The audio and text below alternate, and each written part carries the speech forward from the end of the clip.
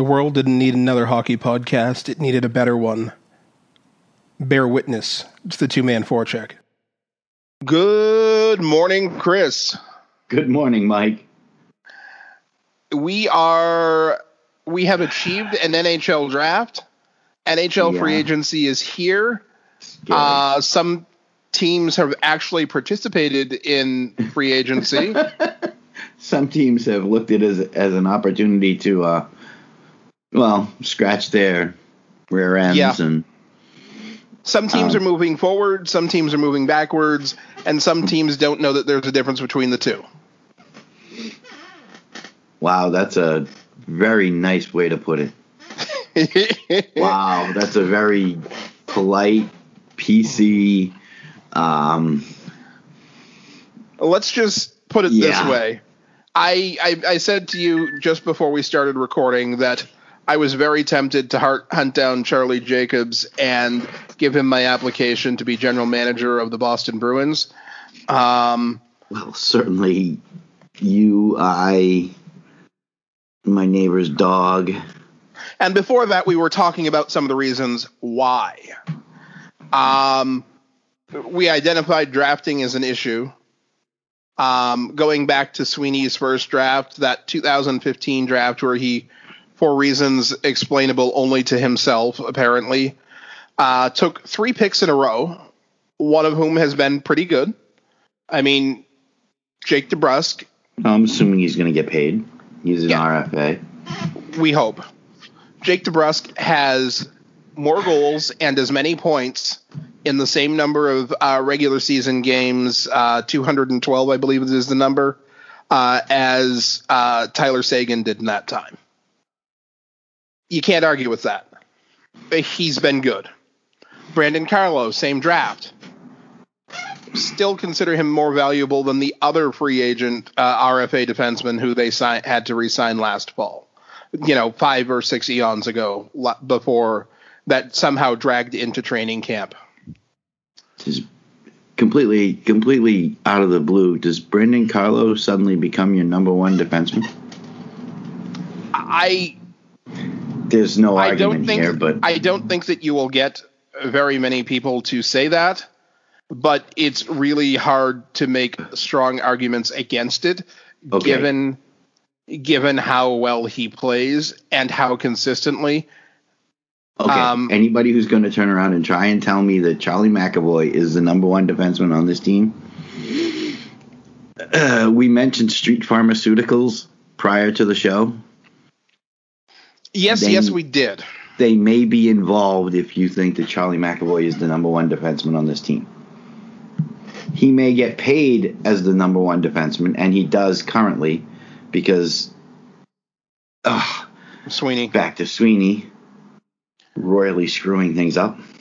For those of you who haven't heard, yes, Torrey Krug has signed elsewhere for effectively 1 year more, and similar money to what he would have been paid, or what he was offered here, which is worrisome because there are other players who need to be signed this year and next year, and I'm not impressed with Sweeney's track record so far.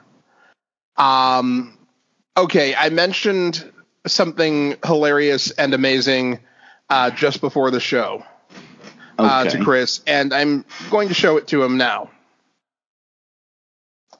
So just as I was getting logged on, and I will let a teeny tiny not secret out of the bag for those of you listening, the Twitter account, the Don Sweeney, is not actually Don Sweeney. Shocking to many, many people, I know, I understand. I apologize for breaking your brains. Gentleman tweeted that there's a trade rumor that the Boston Bruins would be acquiring. Are you laughing already? You're laughing already. I'm trying. With your hands stuffed in your mouth. I try to do this with a straight face. I really do. Go ahead. Boston Bruins would be acquiring Marc-Andre Fleury with with the Vegas Knights retaining $3.5 million of the salary, Alec Martinez and Max Pacioretty. I personally really, really don't like patches, so I would have to veto this trade from the word go. But, okay.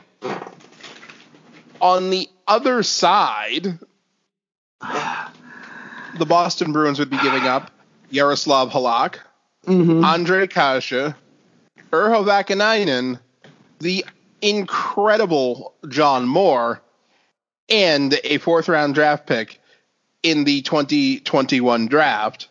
Plus, the Bruins would be buying out David Krejci and saving, so yeah. The person who tweeted this and mentioned the Don Sweeney and NHL trade rumors, I should have known it was going to be good when you mentioned both the Don Sweeney and NHL trade rumors in the same tweet. Because, yes, the Don Sweeney, I'm pretty sure, not quite NHL general manager Don Sweeney, although probably as good at the job. He'd probably be as good at the job. It clearly states that it is a parody account, or is it? But I'm pretty sure that the real Don Sweeney doesn't have the comedic chops to think of something like that, for one thing. Yeah. I'm pretty sure that it's a parody account. Okay, on to this deal. I cannot, for any reason, imagine them trading Urho Vakanainen, even if they were to give up Halak. Okay, I was starting with why are they giving up Halak? Because, first of all, Vegas just inked Leonard to a 5-year, what was it, $25 million deal? Clearly going to be the number one. Halak there is clearly going to be a number two. You're not going to be enlisting his services for any more than 25, 28 games. I'm guessing that DeBoer is going to ride Robin Leonard like the proverbial rented mule. You just got Kasha for a first-round pick. Yes, we got rid of Bax's contract. I get that. We talking. But it just cost you your first-round pick in this draft. Granted, you would have been drafting 23rd. You might have had a shot at a Tyler Clevin or something like that. But, yeah, Vakanainen, you still don't know what you got. Getting rid of John Moore. You're probably hanging on to him for the Seattle draft. And a pick for Marc-Andre Fleury, who wants to be a number one and is going to come in here and back up Tuukka Rask. Yeah, that seems unlikely. I don't know that he's going to steal Tuukka's job. I don't know if Cassidy's even going to give him the chance. And neither one of those guys is all that young. You're actually getting older, if memory serves. I want to say Yarrow and Fleury are close to the same age. Well, Marc-Andre Fleury was drafted in 2001. I forget. So he's out in. Marc-Andre Fleury is 35. Yaroslav Halak he is also 35. He was drafted. Oh, look at that. He was a 9th round pick in, a little draft that was done in 2003. Yeah, I thought he was actually drafted later, but I didn't realize they were actually the same age. He was drafted in a little, Unknown draft. It was an okay draft. There were a couple good players taken. Yeah, I mean, all the way to the 9th round. Nothing spectacular about a draft where 20% will end up in their team's rafters and/or the Hockey Hall of Fame. This is awful. And Patches. No. Patches. No. Patches is 31 years old. And that's before you even get to buying out David Krejci on the last year of his deal. Okay, yeah, and because let's face it, David Krejci actually looked like a real NHL player last year. Who was your best player in the farce that was known as the 2020 playoffs? Charlie Coyle. Yeah. Okay, who's in the top 3? It's probably, at least for forwards, it's probably him, Krejci, and I think Marchand. Yep, that would be my top 3. Because I don't know if I'd have the same order, but David Krejci. Please note, I did not put them in order, other than saying that Coyle, I think, was the best. David Krejci had 12 points in 13 games on a team that stank on ice, both literally and almost certainly figuratively. They were terrible. When you can be a point per game on a god-awful team in the playoffs, you're doing something. David Krejci has played a total of 145 games in his playoff games in his NHL career. He has 115 points. Yep. 40 goals and 75 assists. Yeah. That's a guy who comes to play, at least in the playoffs. And, oh, by the way, the year they won the Stanley Cup, 25 games, 23 points, 12 goals, 11 assists. Yeah. 2013, their second attempt at a Stanley Cup against the Chicago Blackhawks, 22 games played, 26 points. Yes. Yeah, we're buying him out? We're buying him out a year after he goes just under a point per game, and against heavy competition, too. I'm trying to do this with a straight face. It's not working. I'm too flabbergasted, and I had more time to process it than you have. And I'm too flabbergasted to figure out.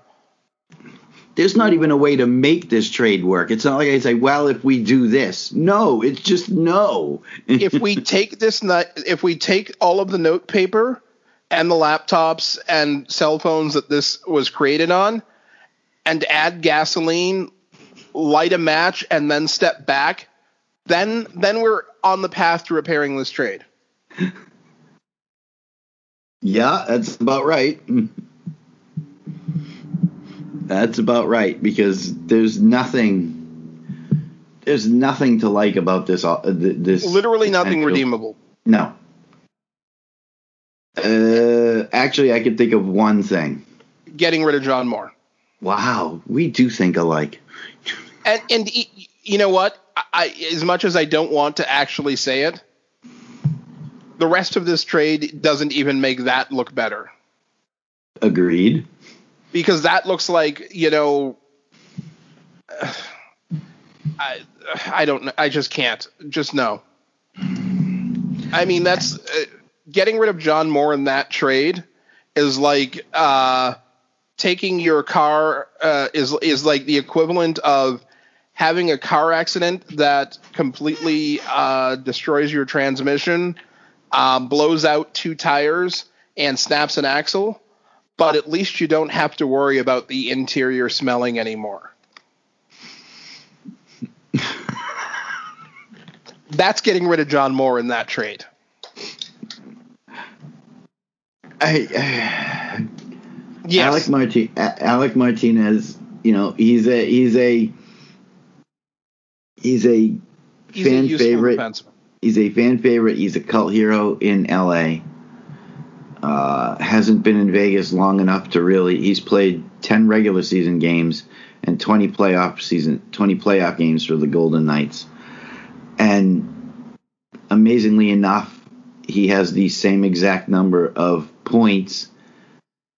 I mean, it's the same exact numbers across the board. 10 games regular season, 2 and 6 for 8 points. Almost a point per game in the rate. 20 playoff games for Vegas, 2 and 6. Now, I'm not saying that as a defenseman he needs to be a number one scorer, but he's 33 years old.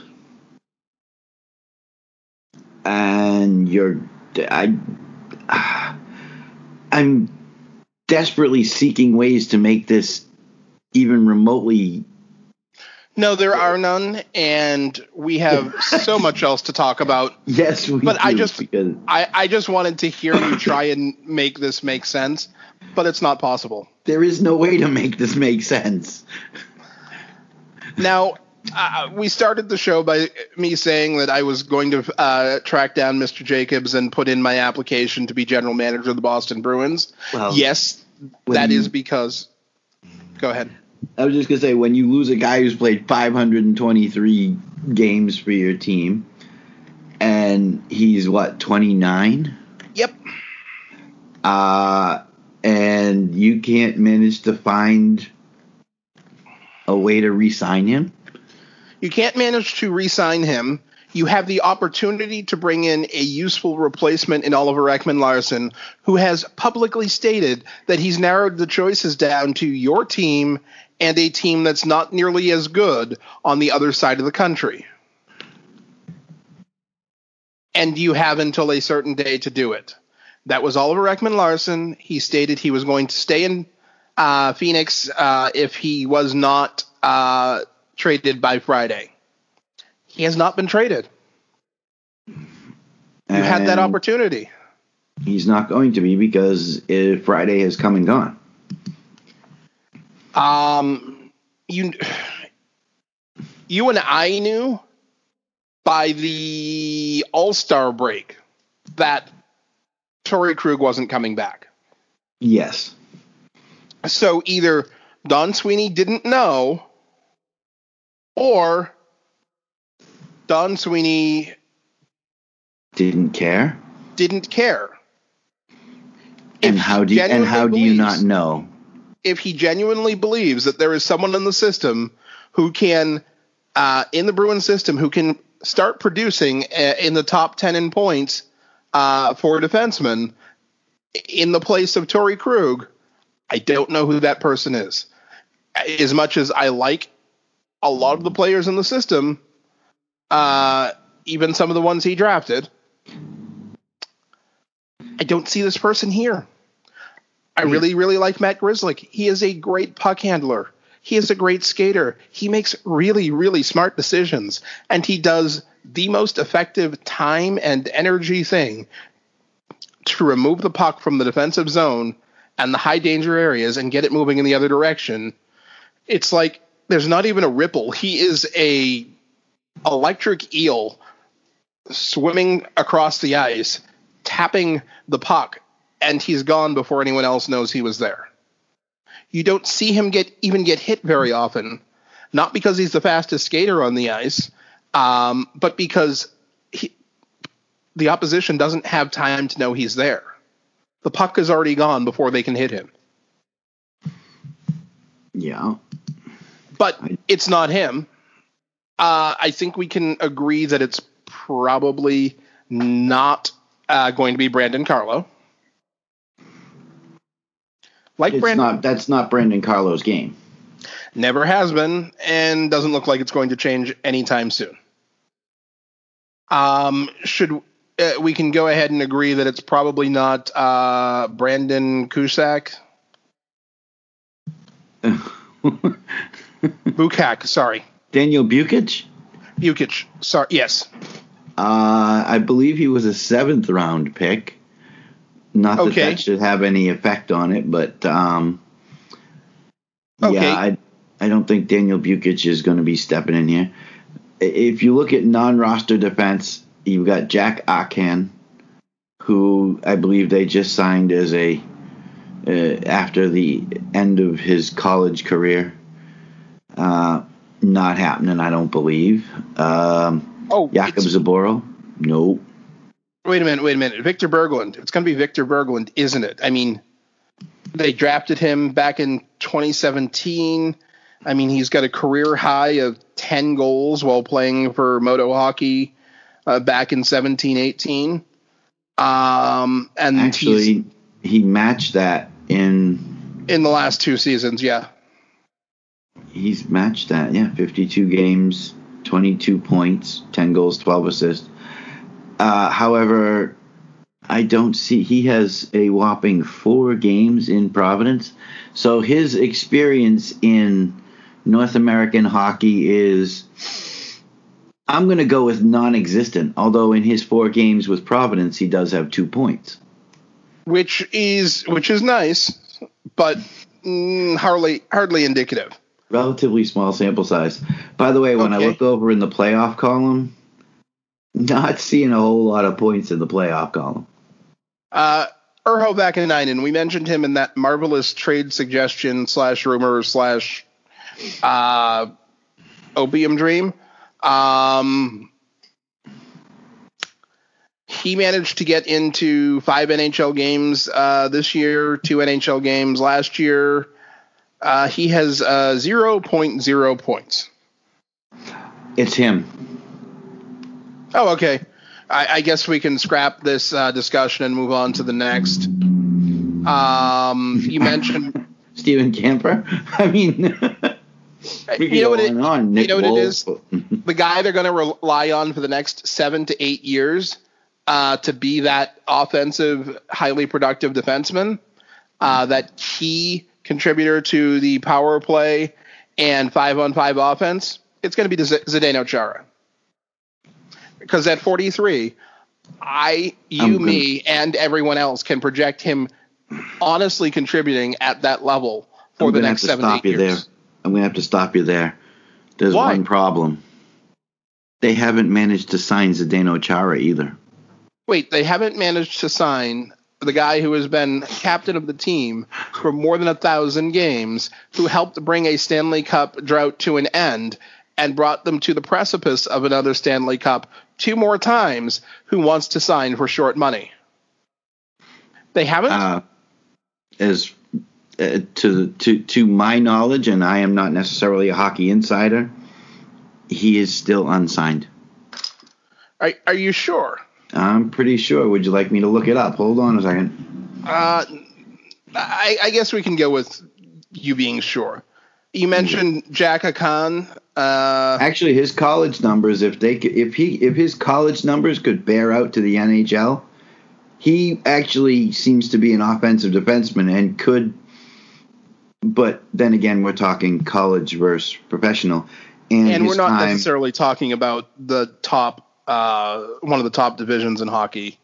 I mean, his time with the Cedar Rapids Rough Riders of the USHL, 56 games, he had 44 points. 14 goals in that time, which is even more impressive. But I mean, is it possible? I mean, is he a possibility? I'm willing to see him try. You know what? We're going to have legitimately almost exactly the stats of Torrey Krug. I mean, he's listed at 5'8", listed at 185 pounds. Both of them were undrafted and 22 or 23 years old at the time they came to the team. He's a left defenseman. He's a little on the small side. So is Torrey Krug. He may actually be an inch or 2 shorter than Torrey Krug, but... Well, I don't believe Torrey Krug was actually quite 5'8". Just a hunch, having met him. I mean, yes, I'm 5'10" and a little bit of change. I met him standing up. He was standing up. We weren't that close in height. I say we give this kid at least an opportunity. You know, that's why we have development camps. That's why we have training camp. Let's give this kid an opportunity. Let's see what he can do. because it looks like he's some kind of an offensive defenseman. And it makes sense. Due to his size, he's not going to be big, physical, burly. Speaking of big, physical, and burly, maybe it'll be Nick Wolf. No. You're sure? I mean, he's playing over in the Slovak Extraliga. He's got a goal a game going over there. Really? Yep. In the European League, where he's played one game and has one goal. It's a goal a game. Again, straight face. 4 years at Minnesota Duluth. He's got some points. I would not call him offensively minded compared to Jack Aken after his 4 years at St. Cloud State. Again, this is why you have camps, because this is what they're going to have to rely on. Unless you're going to surprise the world and bring in Pietrangelo, which, from what I've read, because he's a right shot defenseman, Sweeney doesn't seem all that interested. Okay. In a Norris Trophy, and granted, I get it. Okay, he's a right shot defenseman, but he's a Norris Trophy caliber. Has he actually won one? I don't think so. I thought he did, but it doesn't matter. We've said many times that, he should be in the conversation. At least pretend like you're interested. This guy is top 10 defenseman in the NHL. If you're making a list with him outside your top 10, your definition of defenseman needs a little tiny bit of work, much like the trade proposal that we talked about at the beginning of the show. Or if your top 10 list includes anybody by the name of Brent Burns. Sorry, mine doesn't, but that's just me. Stop paying attention to actual hockey. Just go by the stats. No, that's the problem with the Norris Trophy. Well, they did hand it to Roman Josi this year, so who is equal parts offensive and defensive, and I like it. I like it when they gave it to Hedman, equal parts offensive and defensive. When they handed it to Brent Burns, I nearly threw up. I thought they made a mockery of the award. Yes. Okay. Guy the two of us have been watching since he was drafted, possibly before. Local-ish.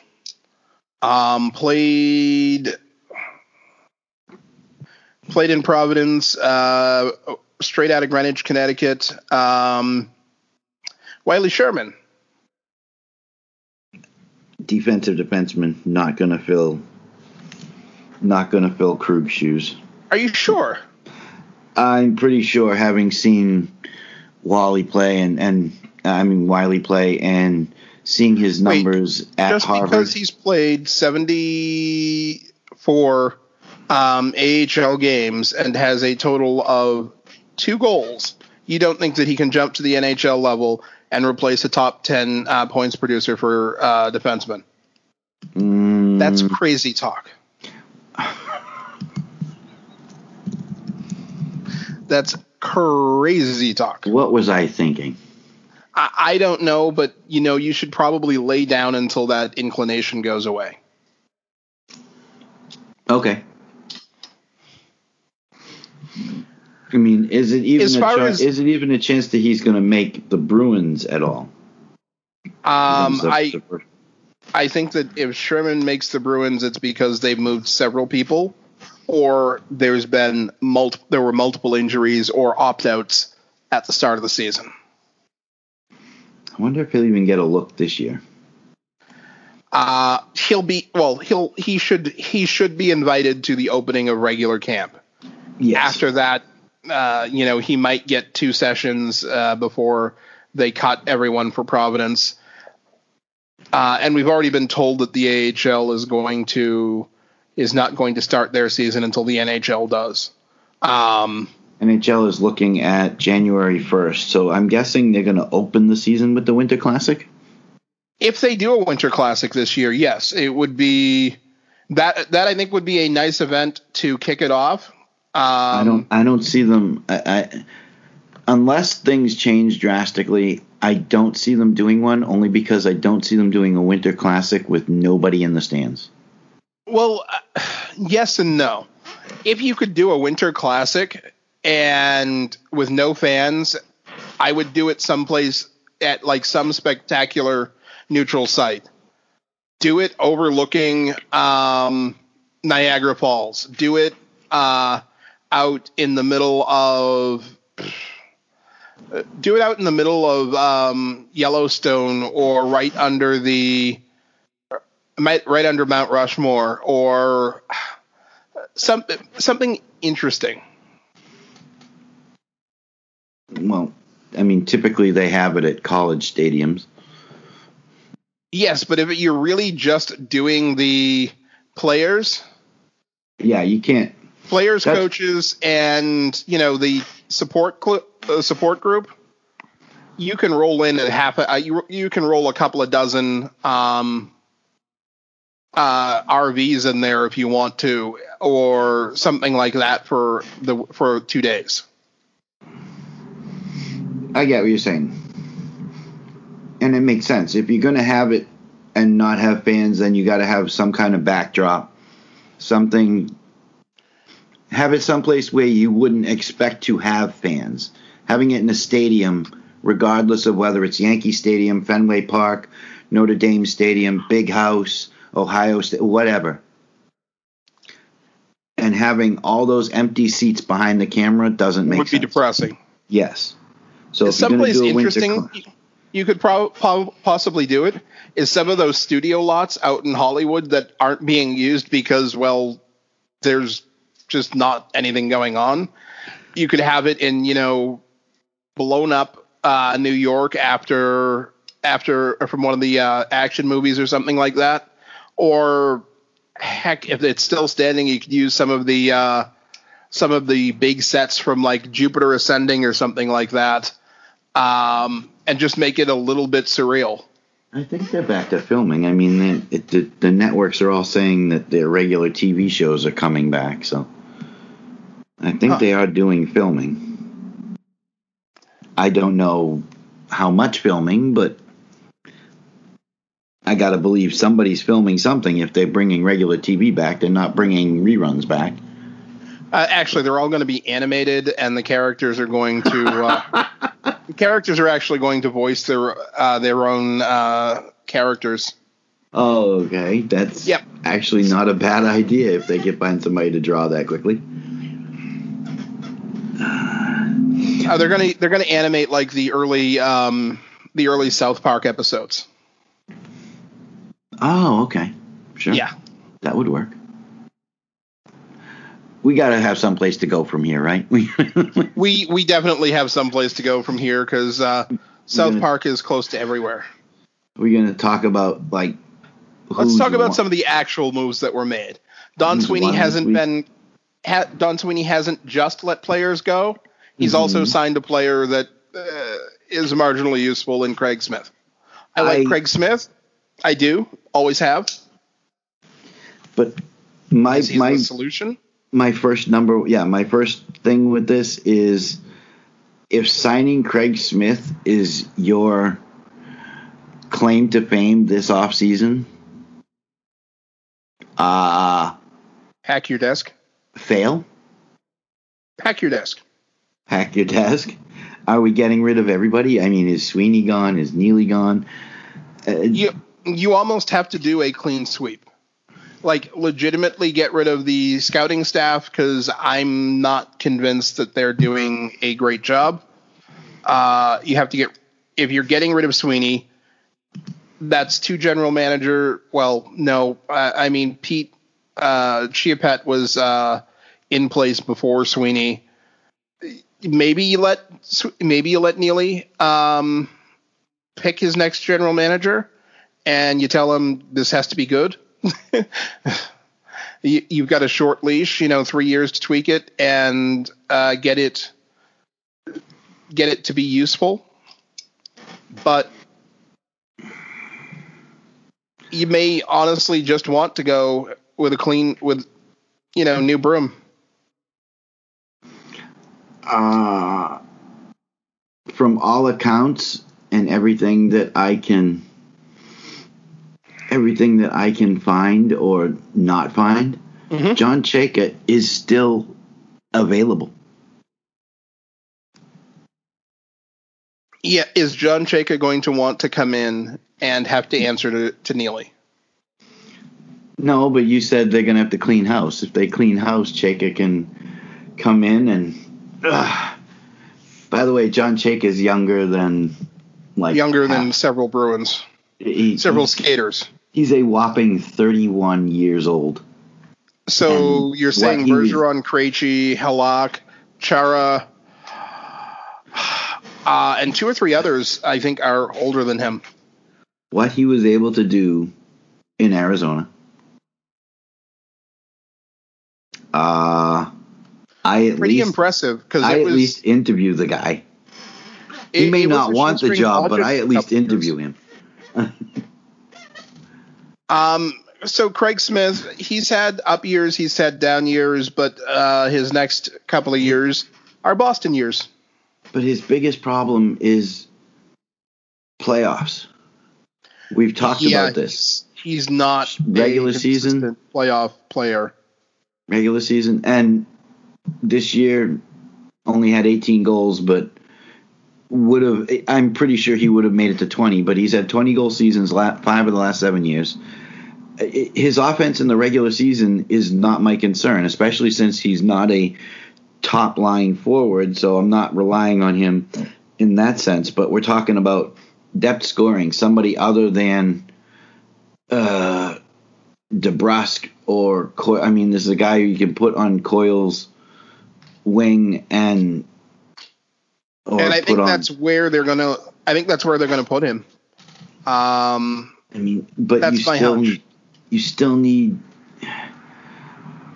I guess making a splash for a splash's sake is not necessarily the answer, but signing a third line 31-year-old winger is not a splash. No, but I'm saying, and do you go after a Taylor Hall? Taylor Hall is still out there. At this point, where do you put him? You're going to have to move someone else at this point. Because at this point, you have on the left wing side, they have no interest in re-signing Joachim Nordstrom, who plays fourth line. But let's just go down the two sides.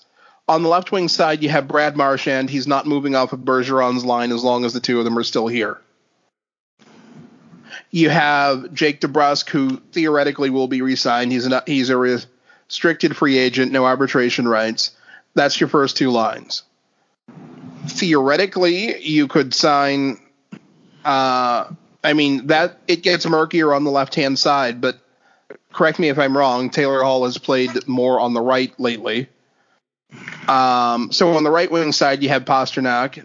I don't see that changing. He's going to be in the top two. You have Andre Kasha, and you have Craig Smith. You also have Anders Bjork jockeying for that spot. And maybe if you're pushing, if you really need to push the youth. I thought Bjork was. Is he still around? Who am I thinking of? They did make a trade. Danton Heinen.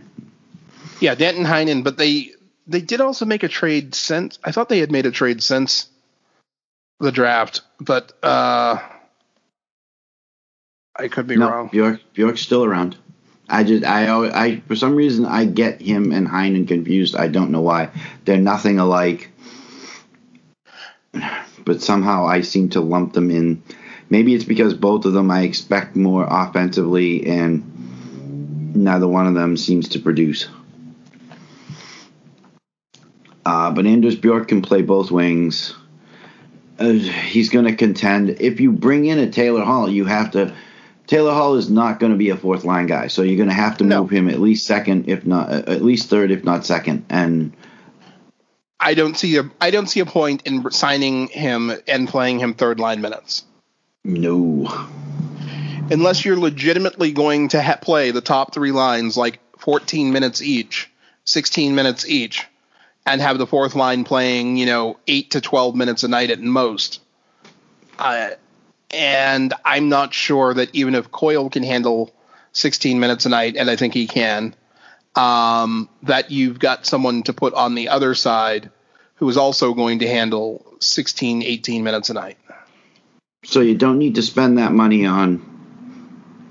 No, what I'm saying is you're going to have to move someone if you manage to sign Taylor Hall. Yeah, well, as you said, top line is top line, and I refuse to call them that other name. I only refer to them as the 200-foot line of the Bergeron line. I cannot stand that P word. Yeah. Second line is Krejci centering DeBrusk and Kasha. I think that's how it's going to shake out, or that's how it's intended to shake out. Third line is Coyle, Craig Smith, and Anders Bjork. You still got to fill a hole on the fourth line, which clearly, like you said, we aren't going to do. With that could be Oscar Steen's ticket to the NHL, or maybe Carson Kuhlman. Does Kuhlman stick around? I mean, I like Carson Kuhlman, don't get me wrong, but they got a lot of younger players that are going to be contending for one, maybe two spots. I'm guessing then that means Sweeney is done in free agency, and all we did was sign Craig Smith. Ooh. Oh wait, no. Hey, no. You have to re-signed Kevin Miller too. You have to remember they also let Torrey Krug go, which was very important. Well, they have to have a place for Kevin Miller to play. For the 10 games he'll make it onto the ice this season. I'm still trying to wrap my head around that one as well. Which, as much as I like Kevin Miller, he's probably still going to be more effective than John Moore. But he's going to take a spot away from Cliffy Hockey. And I don't want to see that. Cliffy Hockey needs to be playing. I think they finally figured out that as the playoffs progressed, that Connor Clifton is an asset on the ice. How much fun was he to watch? I mean, in this playoffs, he steps in. They hadn't played him. They finally decide to activate him or pull him off the top row or a top ring or whatever. And he comes in, scores a goal, throws his body weight around like we expect he's going to because he's not shy. No, definitely not shy. He likes to meet people in the corners. Say in the hello. Corners, along the boards, open ice. Yeah, he's the outgoing type. I want to see him playing, and Kevin Miller is going to take playing time away from him. Well, you have to remember that the Savior is probably going to spend 20 games injured this season, too, so Kevin Miller will get some time in. Oh, okay. Fair enough. Yeah. As long as we're factoring in a minimum or a maximum number of games for him to not be on the ice. I'm sorry. I liked Charlie when they drafted him. Okay. But he is not. Charlie Coyle, the person who takes the ice, is a solid hockey player. Solid. Yes.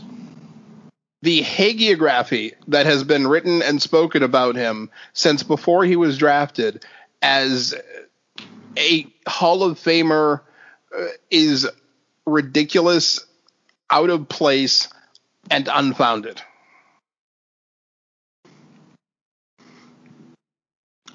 You're going to have to explain to the rest of the hockey world what hagiography is. No, they can look it up. Okay, good. That's the word of the day, boys and girls. I'm sorry, I liked him. I thought 14 might have been a bit of a reach, but they probably were expecting that he would be gone by the second round. No, it was. And you trade down and you collect another pick, like every other team in the league does. All right, you're going to have to write that down and slip the note to Don Sweeney because I don't think he got that memo. He was good at trading up.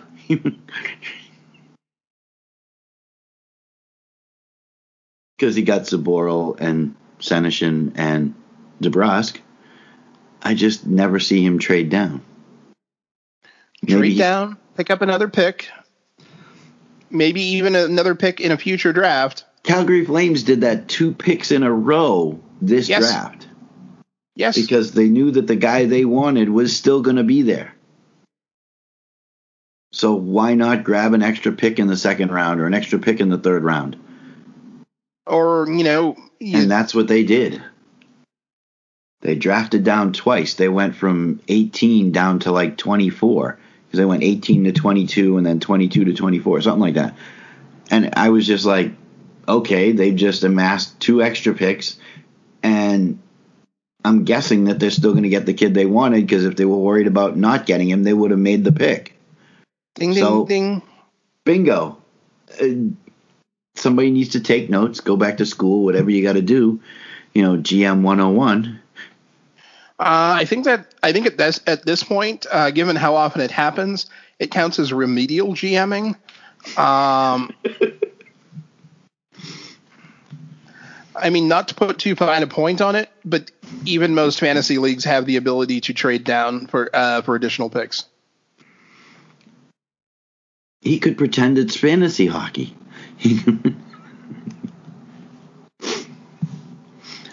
Because I'm reasonably certain that Mason Lowery would have been there at pick like 70.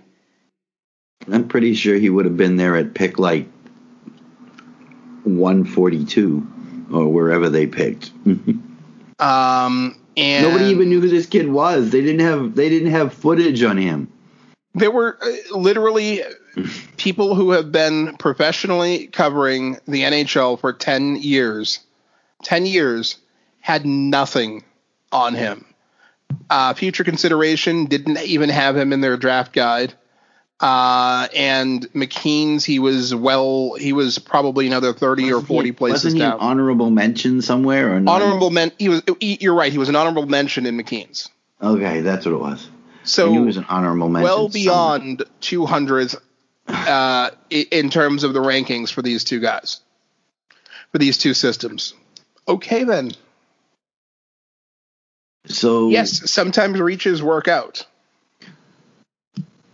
But then what are we expecting out of? I mean, he is your top pick, Axel Anderson. I said this, and I tweeted it out the minute it happened. Has anybody heard of Axel Anderson? Because nobody has. You know why? Because he never played a day in the NHL, and then we used him in the trade, and probably his most useful.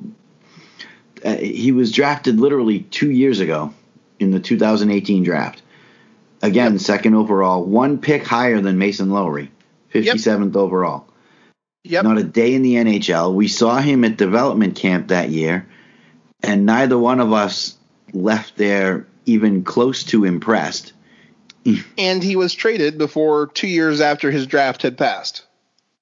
He was moved out as part of the David Backes deal for Ondrej Kase on February 21st, which in 2020 is about 9 decades ago. Am I saying that Axel Anderson is a terrible hockey player who will never amount to anything? No. Am I saying that he was not a good second-round pick? Absolutely. I'm not saying Mason Lowery isn't going to be a good defenseman in the NHL. He's 19 years old. He's played a couple of years in the USHL with the Green Bay Gamblers. Which I somehow believe, which I think that at some point Chiapet was affiliated with. Ah. I want to say that he was a part owner of that team at one point. I mean, 37 points in 48 games. Reasonable, but not something anyone should be optimistic about. For a defenseman, reasonable. But again, it is the USHL. 26 penalty minutes in 48 games. interesting. I mean, he is 6'4", 200 pounds. I'm not going to completely throw him out with the bathwater, but at the same point in time, he would have been there later. Couldn't we have picked somebody a little bit more relevant with our 58th, 57th pick? More importantly, if you knew you weren't going to re-sign Torrey Krug, and you had to have known by that point, if you're not a flaming moron, you could have packaged Torrey Krug and that pick and possibly gotten a first-round pick. You could have been drafting in the first round, maybe as high as like 18 to 15, 18 to 12 maybe, and gotten a better return, possibly even someone who could play in the NHL next year and contribute to your power play. Could you have traded, not that you like trading within your own division, but could you have traded with, well, you've already done this, traded with the Rangers at 19, or, not that I want to see Krug in another team's uniform 4 times a year, or traded him to Montreal with the 16th pick. They got Kaiden Goulet. Yep. Kaiden Goulet. The Rangers got Braden Schneider. Both very good defensive prospects. Could you have done that? Sure. Oh, yeah. Maybe you could have even gone after that elusive right wing that the team has needed for most of 10 years. And you sign and you trade for Yegor Chenikov's pick at 21 or the Tyson Forster pick at 23. There's a lot of better things that could have been done. I'm just looking at other defensemen that were taken. Donovan Sabrango. 6'1", 189, a couple of years with the Kitchener Rangers, 18 years old, 30 points in 56 games. The year before that, 26 points in 62 games. If you're going to go that route, you got Topi Niemelä got taken, Damon Hunt got taken by Minnesota. Mm-hmm. I mean, there were other defensemen that were taken after you took Mason Lowery. Again, not completely throwing him out with the bathwater because I haven't seen enough of him. But if he was ranked that low or not at all by multiple ranking sites, multiple scouting sites. Yep. Okay, if only one of them did it, you kind of throw that out as an outlier. When they all do it, there's probably something to it. And yeah, he probably would have been available in a later round.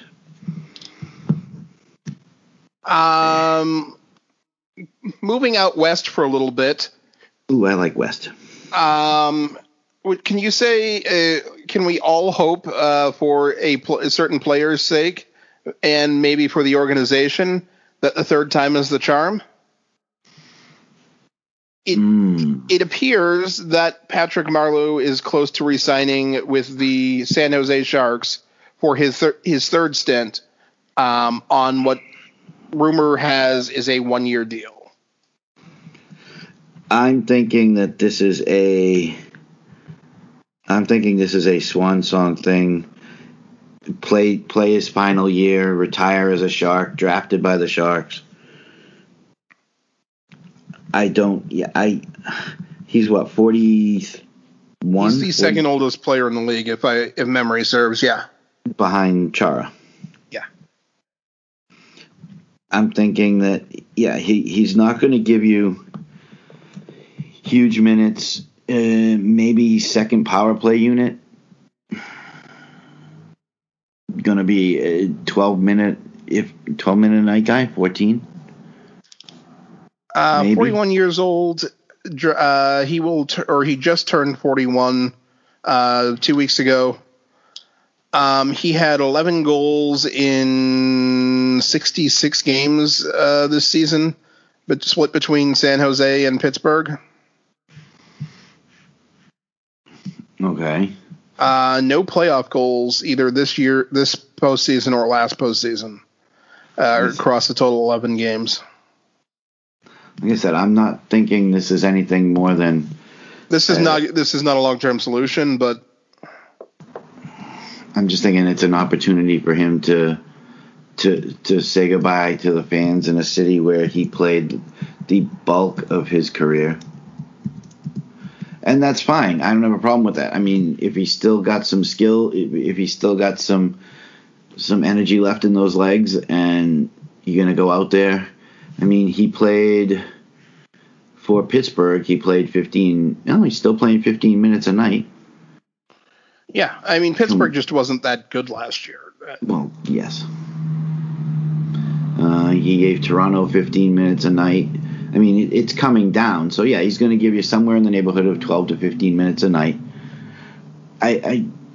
He's still going to – I don't see them playing him third or fourth line, though. That's the only thing is he's going to take up second line center. How many – who do they actually have on the roster, though? A fair point.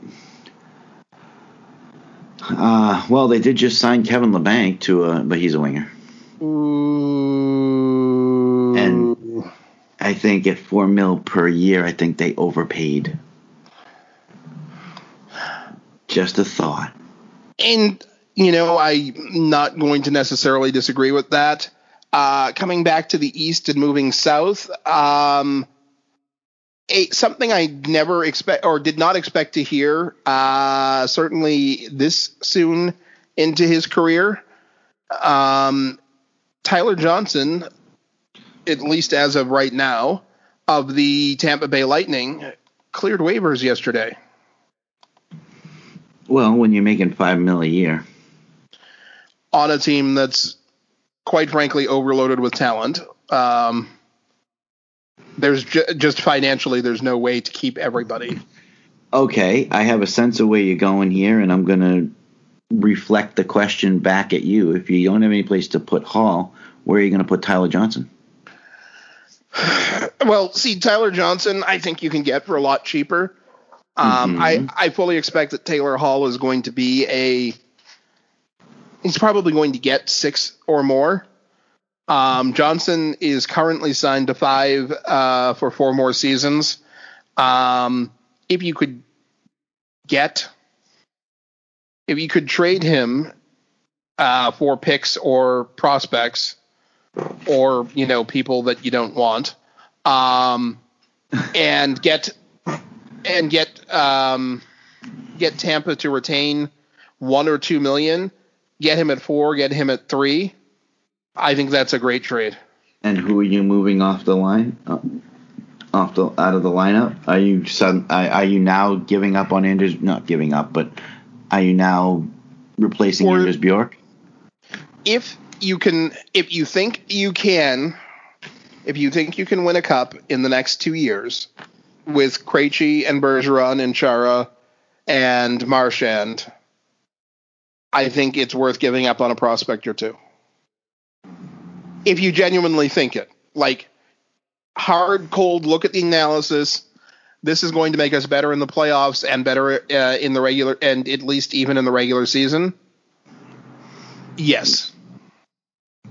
I don't necessarily want to give up on Anders Bjork, or does he give you more offensively than Anders Bjork? Yes. Yeah. He can play and all he gives 3 you more forward positions, so he gives you more defensively too. And you could conceivably play him. Seriously, I mean, I don't know what he's expecting because he's played everywhere from top line to not at all. Yeah. I mean, but if you fill out the lines, you've got your top line, yes. Second line is, I mean, do you put him on Krejci's right with DeBrusk on the left? Do you move DeBrusk down to the third line? I mean, no, I think I would actually put him on the right, leave DeBrusk on the left, and then move Kasha down to Coyle's line with Craig Smith on the left. Because if you can have Tyler Johnson, who is a better skater than Krejci, doing more of the defensive lifting, and free up Krejci to be in position to make offensive zone passes and lighten DeBrusk's defensive duties a little bit. Lighten, not remove. Yeah. I think that you have a chance to create more offense. What would it do for Tyler Johnson? Not Tyler Johnson. What would Tyler Johnson do for Jake DeBrusk's offensive numbers if he's somebody who could actually join DeBrusk on the rush? Because Krejci can't keep up with him. No, Krejci can't keep up. Like, I think on the rush, yes, let them go. Let go of the reins and give them their head. Once you're established in the offensive zone, though, he has much more mobility than David Krejci. That's not a slight on David Krejci. He's never been a super mobile guy. He's not ridiculously agile. Right, it's not his game. No, he's a premier passer.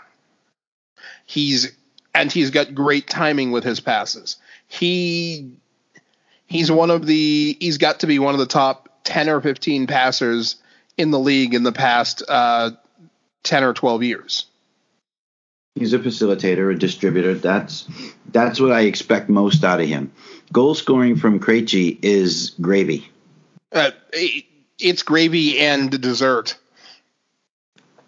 So, yeah, if you were to get a Tyler Johnson, stick him on the right wing and have Krejci centering DeBrusk and Johnson. Plus, I think that would be fun. Plus, it gives you transition time. If Krejci, after his contract expires this year, doesn't come back, isn't brought back, you have a year. Center spot. You slide him to center, and you have a year for Trent Frederick or one of the other guys to come into the league, get their feet wet in a full season before you need to panic over getting them to be winning faceoffs at a high rate and going face to face with the top or the second line of the opposition. I mean, he's 30 years old. Yes, he's not old. He's not young, but he's not old, and he's reasonably healthy. To me, with the exception of the fact that it's a $5 million per, but to me, the fact that there's term on this, you're not getting him for just the 1 year. He's not the equivalent of a rental. You've got control of him for this season and the next 4. I think that makes him a viable option. Yes, you're going to have to do some maneuvering, and we're asking Sweeney to maybe step out of his comfort zone. Because this would actually be a trade. This is a hockey trade where you need to bring back value.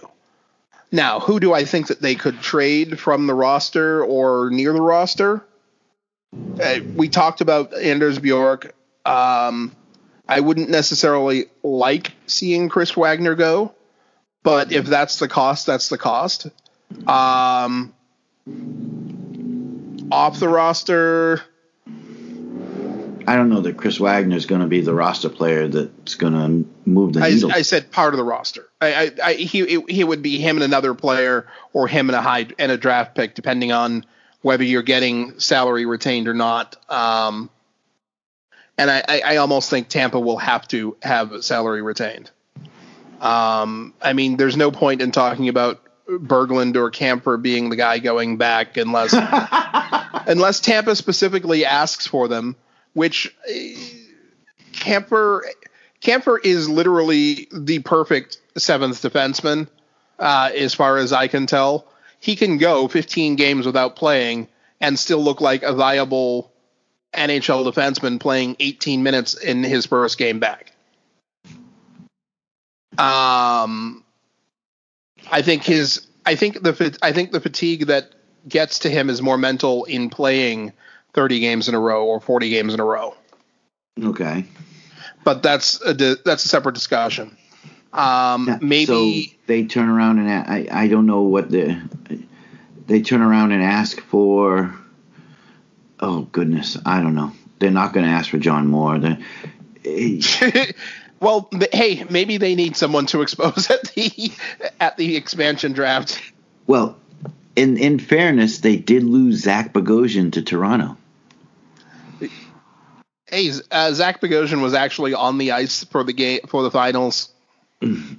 They did lose Zach Bogosian, so they need somebody to fill that. Nah, he can play sometimes role. I'm kidding. They're not going to have one. I honestly don't. I don't know that. I worry that they have the pieces to get even that deal done. They didn't have the pieces to get. Well, if you ask Sweeney, they didn't have the pieces to get the O.E.L deal done, but I don't know if that's necessarily true. It's Arizona. They say that Arizona was asking for Brandon Carlo, or at least I heard that name come up. I'm fairly certain Sweeney's smart enough not to move Brandon Carlo. I would, as much as I would love to have O.E.L, I don't think that trade is a net improvement of the team, especially if you're not going to be able to retain Krug, which clearly they were not. O.E.L is what, a right defenseman? I can never remember with him. No. Can never remember. Is he a left defenseman? Off the top of my head, I just flat out don't remember. But he's good enough to play. He's a left defenseman, which is the side that both Krug and Chara play on. So they need a third left defenseman. Chara is not going to be your top pairing defenseman this season. Probably no. So you could have picked up O.E.L, slid him in as your top left. Brandon Carlo is a right defenseman. O.E.L and Brandon Carlo on the same pairing. Offensive defenseman, defensive defenseman. Then you put Chara and who could you put on the right side? That McAvoy kid again, I guess. Who? But see, Charlie's expecting that he's a top pairing defenseman. Well, he's been told he's the greatest. But you're not going to put O.E.L. If the deal was done, you weren't going to put O.E.L together with McAvoy. It doesn't make sense. No, I would put. Yeah, I would for. It would be O.E.L, Carlo, Chara, McAvoy if you wanted to stick with that, and then your third pairing would be Grzelcyk and Connor Clifton. Actually, I think your second pairing would probably have to be Grzelcyk and McAvoy, and your third Chara and Clifton, Lozon, whoever. Let Cliffy Hockey learn from Chara. Yeah, that would be a good. They both like physicality. That is definitely true. And I think I would just tell Chara, look, as long as you're not getting more penalty minutes or costly penalty minutes, play as physical as you want. Yeah. We'll play you that 17 or so minutes a night. He doesn't play as physical as he could. He never has. No, he could be a sheer brute force. Speaking of brute force, Radko Gudas got like a 2 or 3 year deal from Florida, but that's another time. Hey, Radko Gudas is one of the most important players in the NHL. I'm going to stop you right there because I need to continue with a straight face. It would have been interesting if they could have pulled off O.E.L.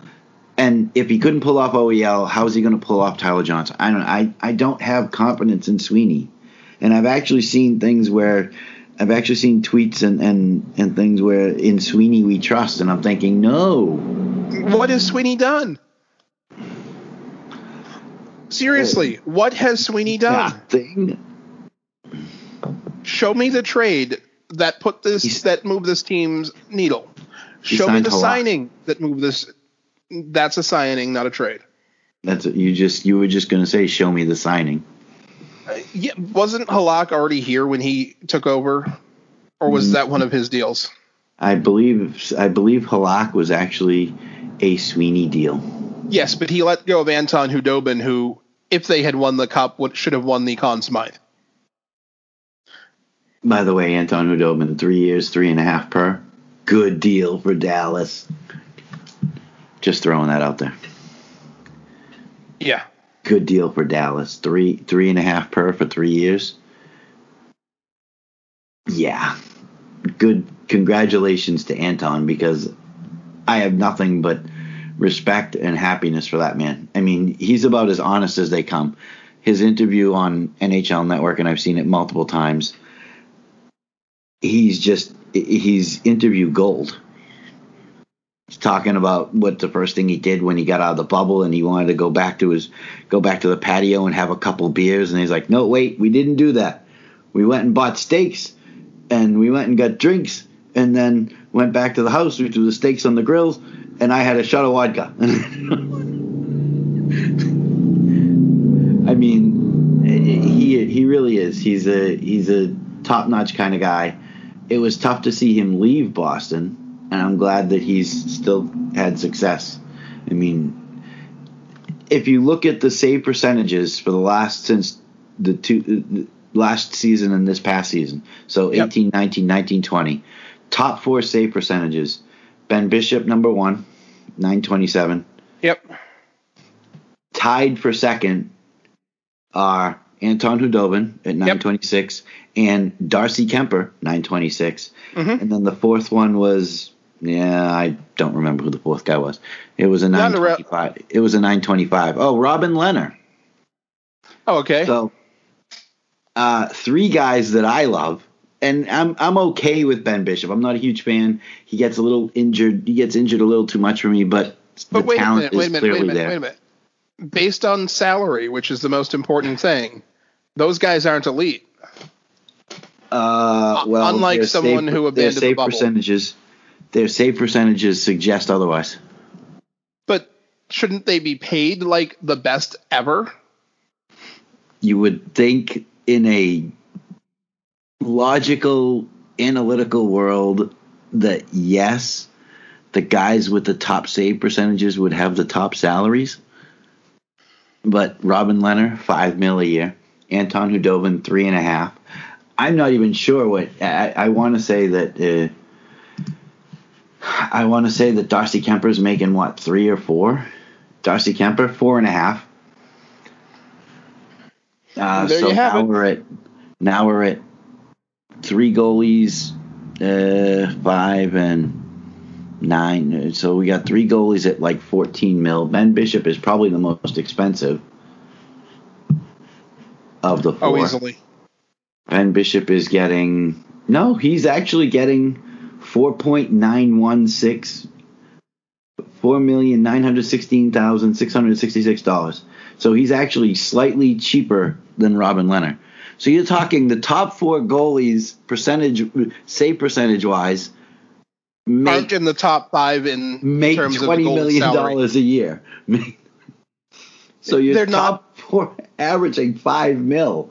Yeah. Oh, below $5 million, because I mean, Dobby's down in 3 and change.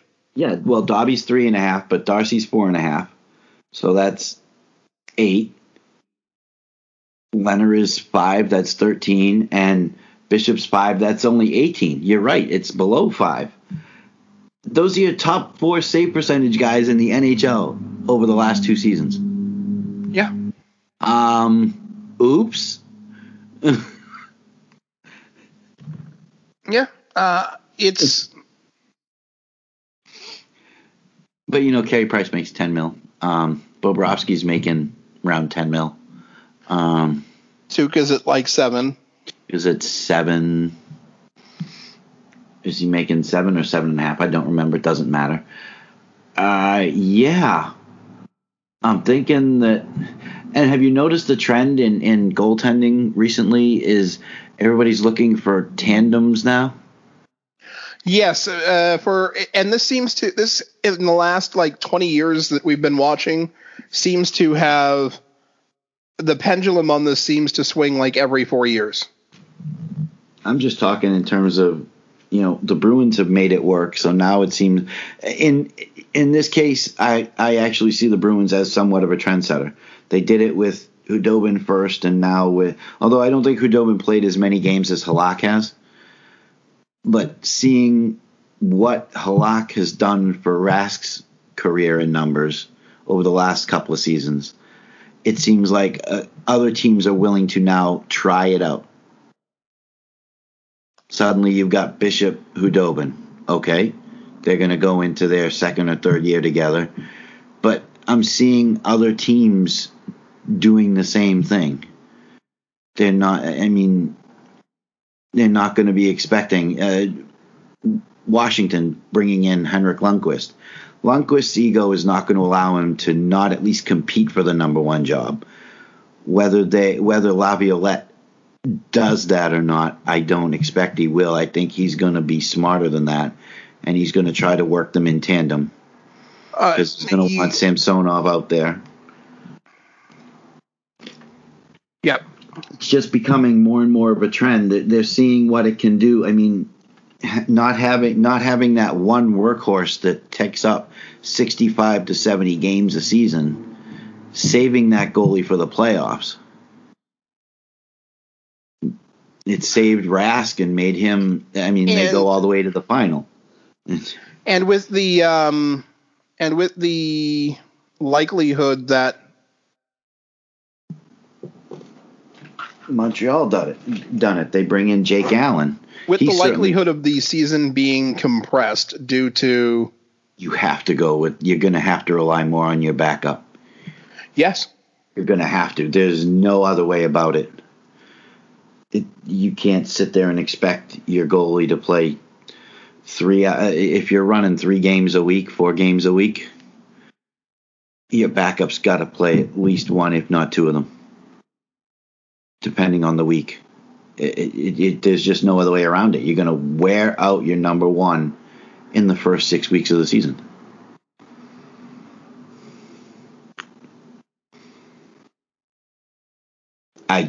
Where else are you going to go with it? I mean, you have to. And I'm looking at teams like I said, Montreal they just made a deal for Jake Allen. Yep. Which is kind of surprising. He's going to absorb games. They didn't have anybody that truly was a backup in Montreal. I mean, Caden Primo is still in the system there, but he's not yet NHL ready. Yeah, I was going to say he's not quite ready for prime time. He needs a little bit more seasoning, and they recognize that. He came in and played 2 games last season, and in his first game, he actually played rather well, lost in overtime, if I'm not mistaken. His second game, I believe he won, and he was pretty damn good. But I don't know that he's ready. I don't know if he's had that seasoning for a full 82-game tilt yet, because he was fresh out of Northeastern. Yes. And the 38, 40-ish games that a college hockey player plays are nothing compared to the 82-game season. It's just completely different mentally and physically, even in a normal season. So bringing in a Jake Allen, who's unfortunately not, I mean, he's just not a number one. I never thought he was. St. Louis seems to have this issue with goaltenders they think are number one. Brian Elliott, who's now in Philly. Jake Allen, who's now in Montreal. They still have Binnington. I don't even think Binnington's a true number one. I mean, they've all got talent, and they can all certainly play that 30 to 40 games. They can be the number one for short stints, like a week or two. Yeah. They're at best 1Bs. Yeah. And that's really all you can say about them. And that's what Montreal is going to expect out of them. Montreal had a pretty good week and a half. They did okay in the draft. They brought in Josh Anderson. Hello, Claude Julien's going to love him. Yeah. I had a discussion on Twitter where someone referred to him as the most overrated player in the league, which was honestly the laugh I needed that day. I did reply to it. You can find it. Jimmy Vesey? Not actually Jimmy Vesey. He did not get mentioned. Someone he used to play with. And then a guy you talked about earlier in the show. But what else do we have to cover this week? I just wanted to. I mean, it's pretty much just free agency and draft. There's nothing else going on. There's been no firings. Amazingly so. Sweeney still has a job. Ooh, did I say that out loud? I mean, Steven Stamkos did have surgery this week. He's expected to be back for the projected January 1st start. This is his second abdominal core surgery, though. Yep. And ouch.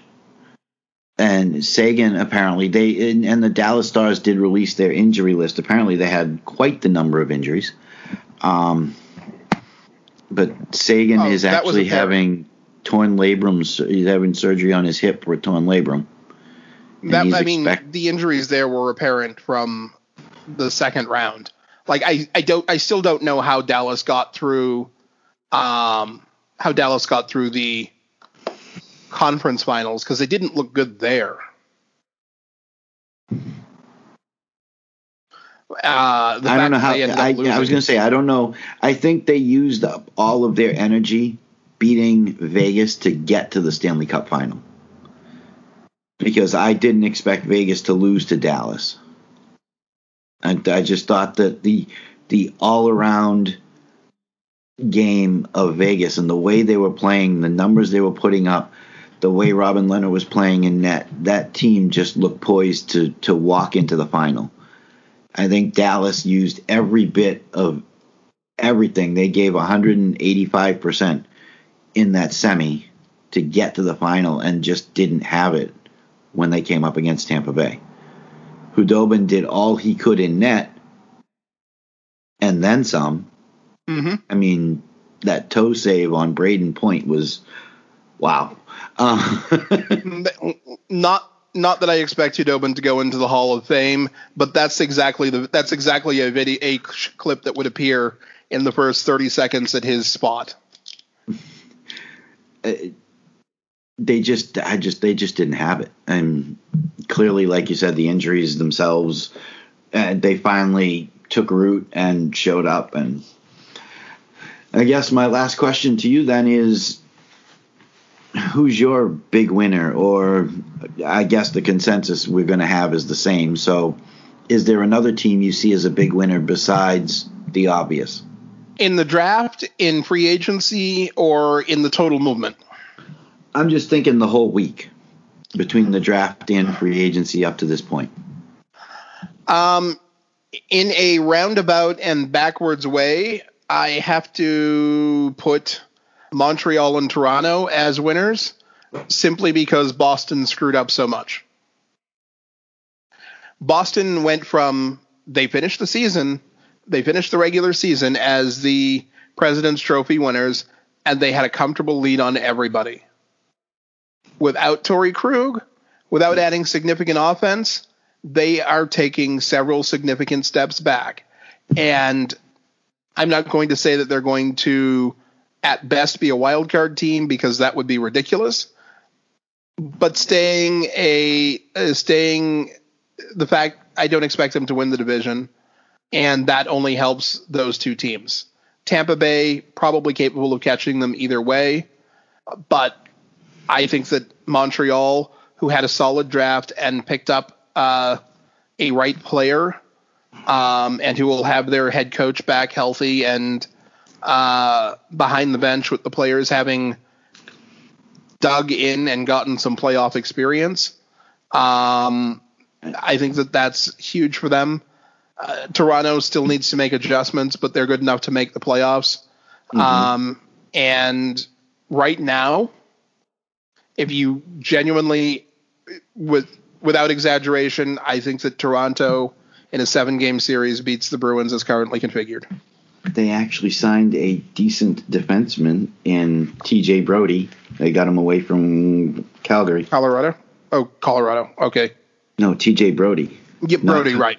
Tyson Barrie is the one from Colorado, and I wouldn't trust him in the defensive zone, because I'd probably have to give him a map, a flashlight, and tie a rope to him so I could take him there. Yeah. But T.J. Brody, decent defenseman. I'm surprised that they actually went after a defenseman. I'm not saying I'm that he's surprised. Well, I'm amazed that they went after a defensively solid defenseman. I mean, that makes two on the team for the first time in forever. Oh, along with Jake Muzzin. Yeah. Yeah, I know. That's scary. That's scary. They could actually. Fred Anderson's actually going, thank you. I mean, the obvious team that I say won this week, if you don't agree that it's Ottawa, have you been watching? Ottawa did good things. Ottawa did many good things, with the exception of not re-signing Anthony Duclair. I don't know. Maybe it's just because I like Duclair. And you've liked him longer than I have. But see, that's a player who could be an interesting low cost signing in the right place and produce. If you get him the right coach and the right players, I wouldn't necessarily be I'm in no way opposed to the Bruins signing him. I'm not either. I just don't know if Cassidy's the right coach. There is that. I don't trust Bruins. You don't trust the Bruins organization right now. Yeah. And that is why Matt Grzelcyk, who has literally done nothing wrong, and many, many, many, many, many things right as a defenseman in their system, has somehow filed for arbitration. Well, they still haven't. Have they made? I mean, I don't even know if they made him an offer. I believe they had to have made him a qualifying offer, but the fact that he just no. I'm just. Yeah. Stop. As far as Ottawa doing the right things, just to close that out, they draft the German Tim Stützle. Gonna play. Then two picks later, they draft Jake Sanderson, U.S. development team, going to North Dakota. Yes. Love that pick. Definitely believed he should have been picked ahead of the other one, and I can't think of his name, Drysdale, who went to Anaheim. Don't get me wrong, Anaheim, good pick for them after losing Shea Theodore.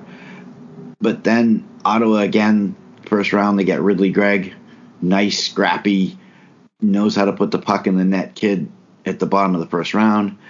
Then they go and get in the second round, they get Tyler Kleven, another defenseman who was the line mate of Jake Sanderson on the development team, also going to North Dakota. Yep. Kleven allowed Sanderson to be Sanderson. And they got both of them. Oh, my goodness. They bring in, now, I'm not sure this is the best thing, but they bring in Matt Murray. He's definitely a goaltender. When healthy, can be a decent goaltender. Do they still have Craig Anderson? He might actually let Craig Anderson have a night off. Yeah. I mean, but their defense, they got Thomas Chabot. They lost Borieski to Nashville. We talked about that earlier.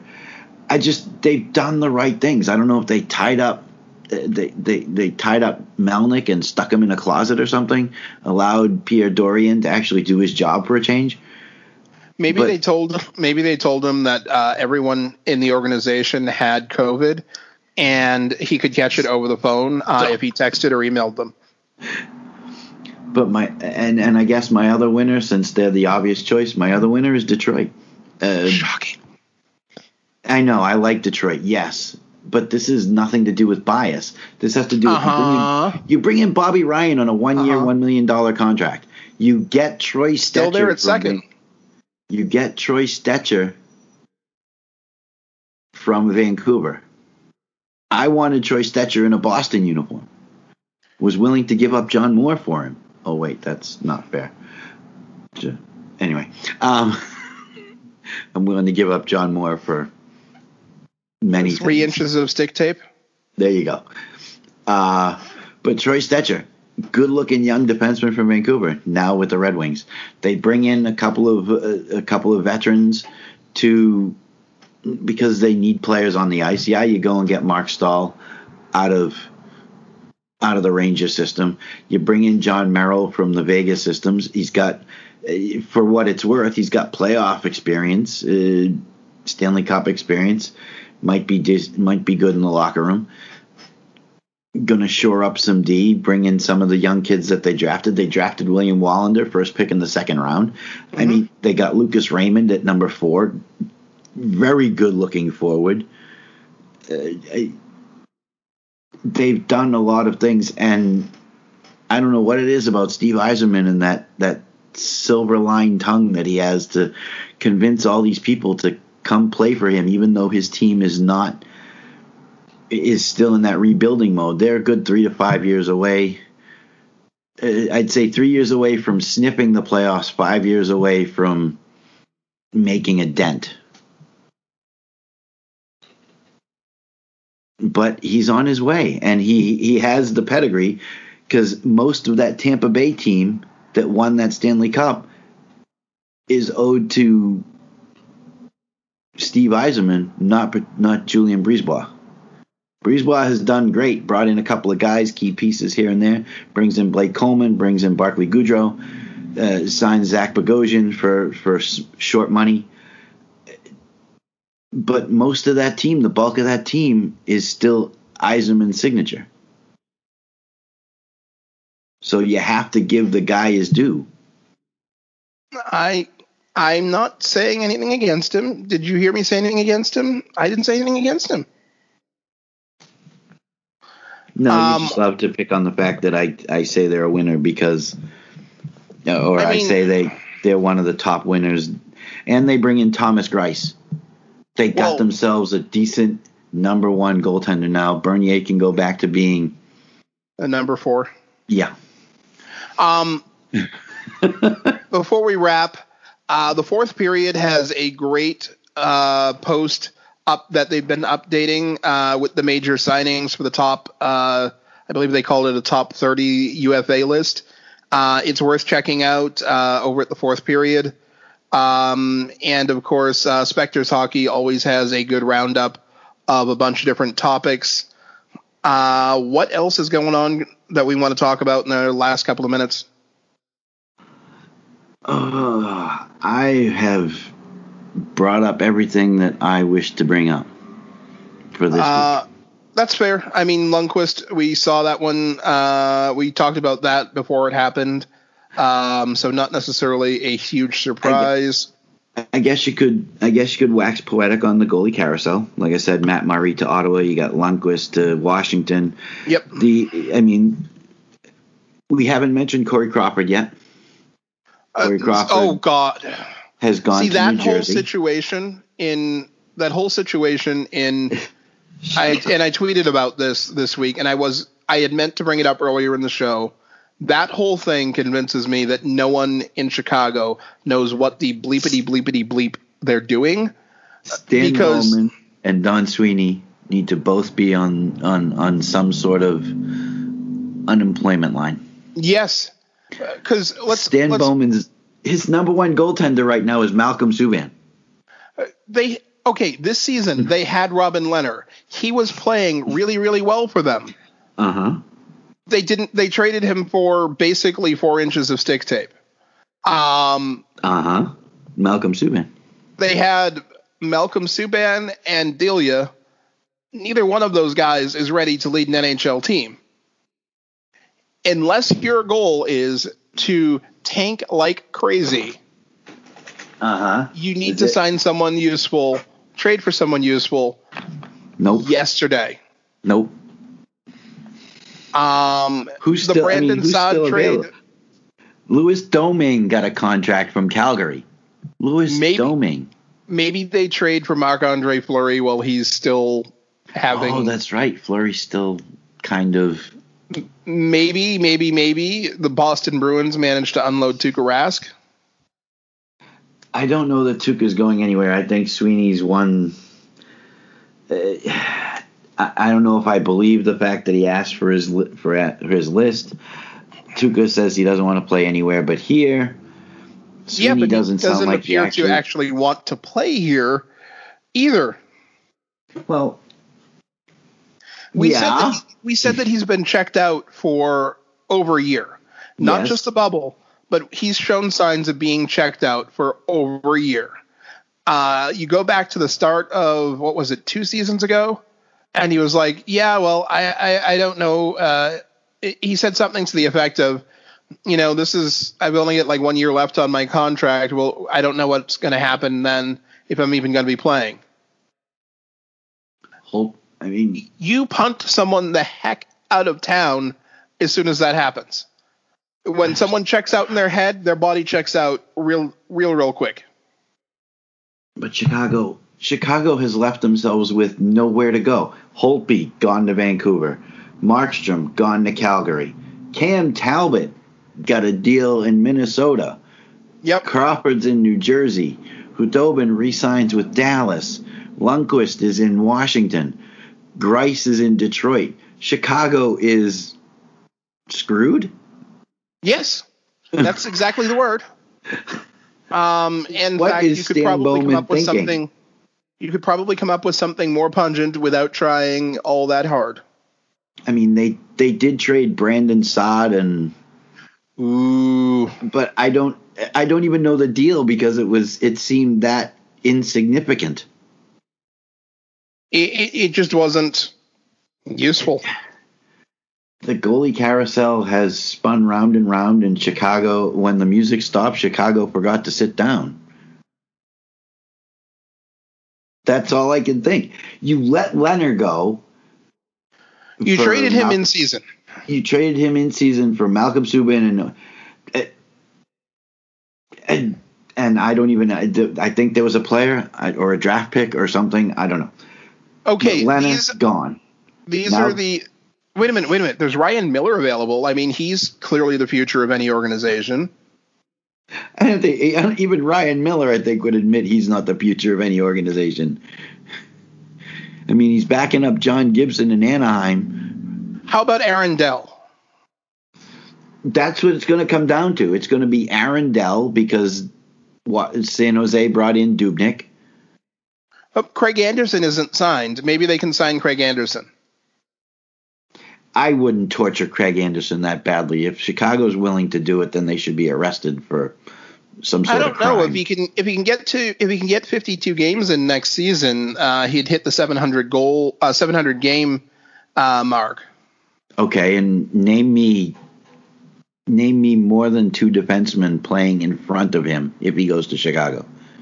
Well, Connor Murphy is still there. Keith is still there. You got cap friendlies pulled up. That's cheating. No, I know those 2 off the top of my head. Seabrook is theoretically going to be back. I think theoretically. But beyond that, yeah, it gets a little tiny bit harder. Chalmerson's still there? No. Chalmerson hasn't been there in years. He's in Arizona. Sorry. Calvin DeHaan, Connor Murphy, Nikita Zadorov. He was part of the Saad trade.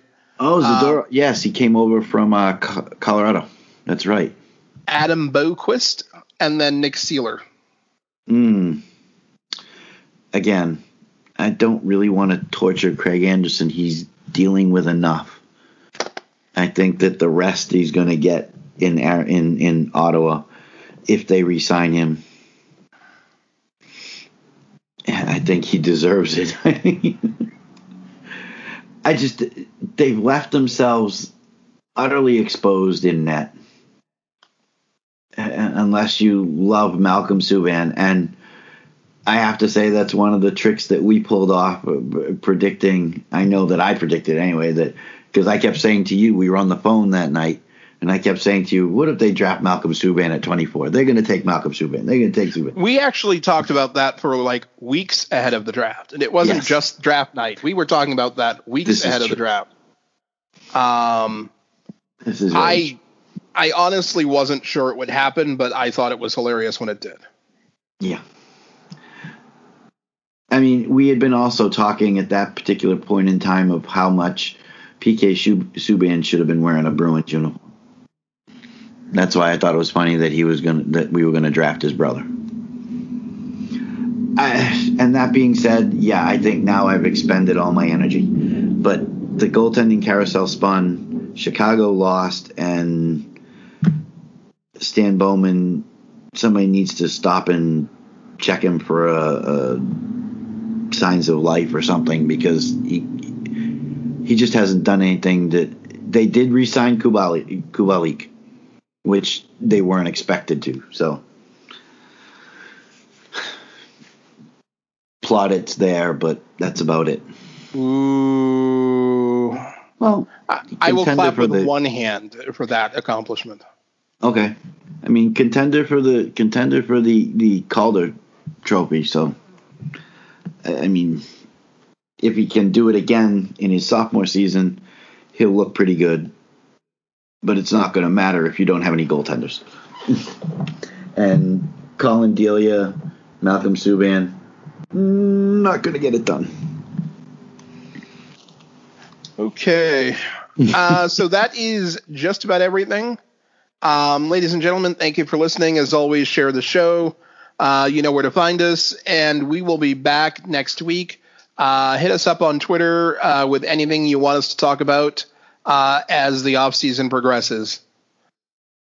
Take care.